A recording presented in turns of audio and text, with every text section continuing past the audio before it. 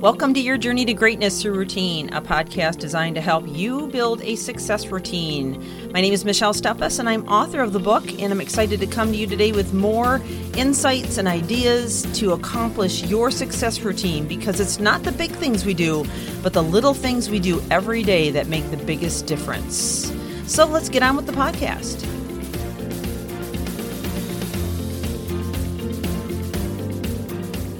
Welcome back to this series that we just started a couple of days ago, and we're talking about time.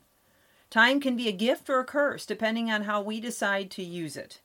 And in the last several weeks, for so many of us, our time schedule that we once knew is no longer that schedule. It's been entirely changed, and frankly, it may never be exactly the same again. So what are you doing with your time?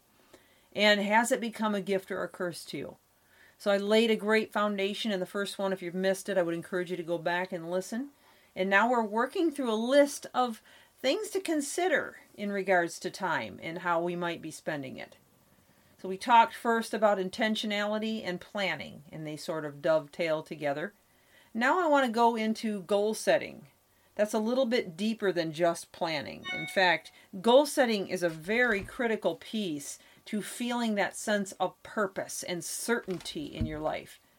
Now you might be thinking, goal setting, are you crazy? I'm just in survival mode right now and I'm just trying to get by. Don't even talk about goal setting. I'll do that when this is all over. And, I understand that. I understand that perception. I realize that a lot of people feel stuck and, frankly, they're floundering. But here's what I want to say to you.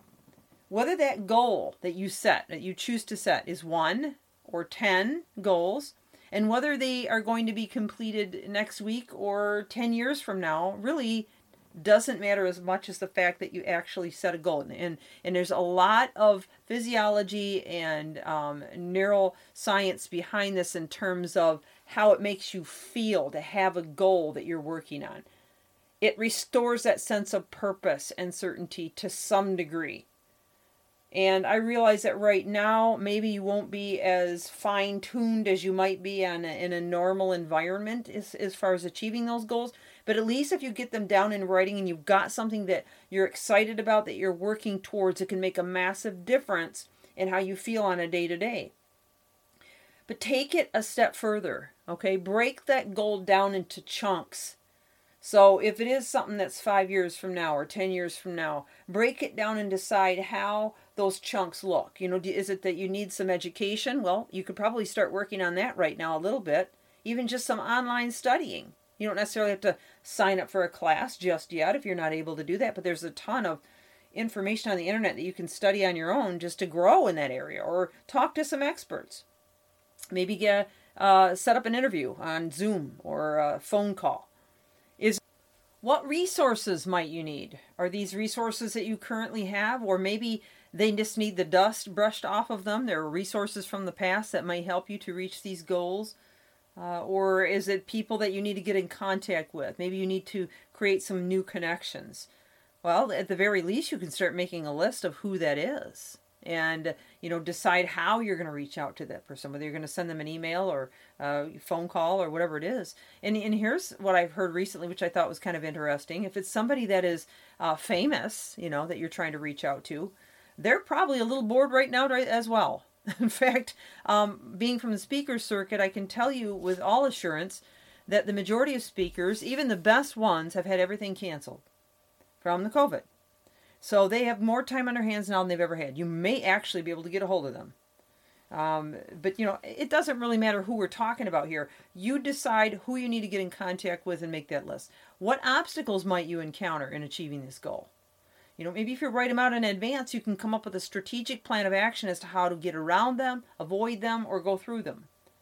And so all of these kinds of things you can start thinking about now. Goals are not something that you want to wait to do, because if you wait to do them, it leaves you in that state of being stuck and floundering.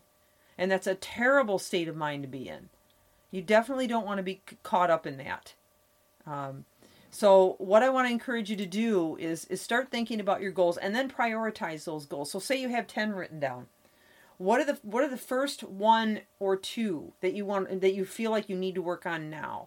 highlight them, underline them, put a star by them, whatever. Just so you know, these are the ones that are going to really make the biggest difference in my world right now. Or these are the ones I can start on.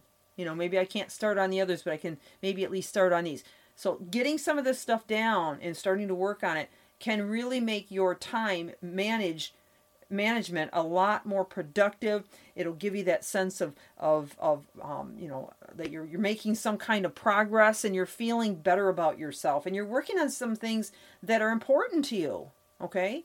So don't wait to start the goal setting process in prioritizing those goals. Same's true with lists. If you're not a list maker, become a list maker. I keep cards in so many different rooms. I have some in the kitchen, on the kitchen desk. I have some in the bathroom. I have some, I'm just talking index cards, okay? I have some in my exercise room. I have some in my, which is just my spare room. I have some in my bedroom, bathroom.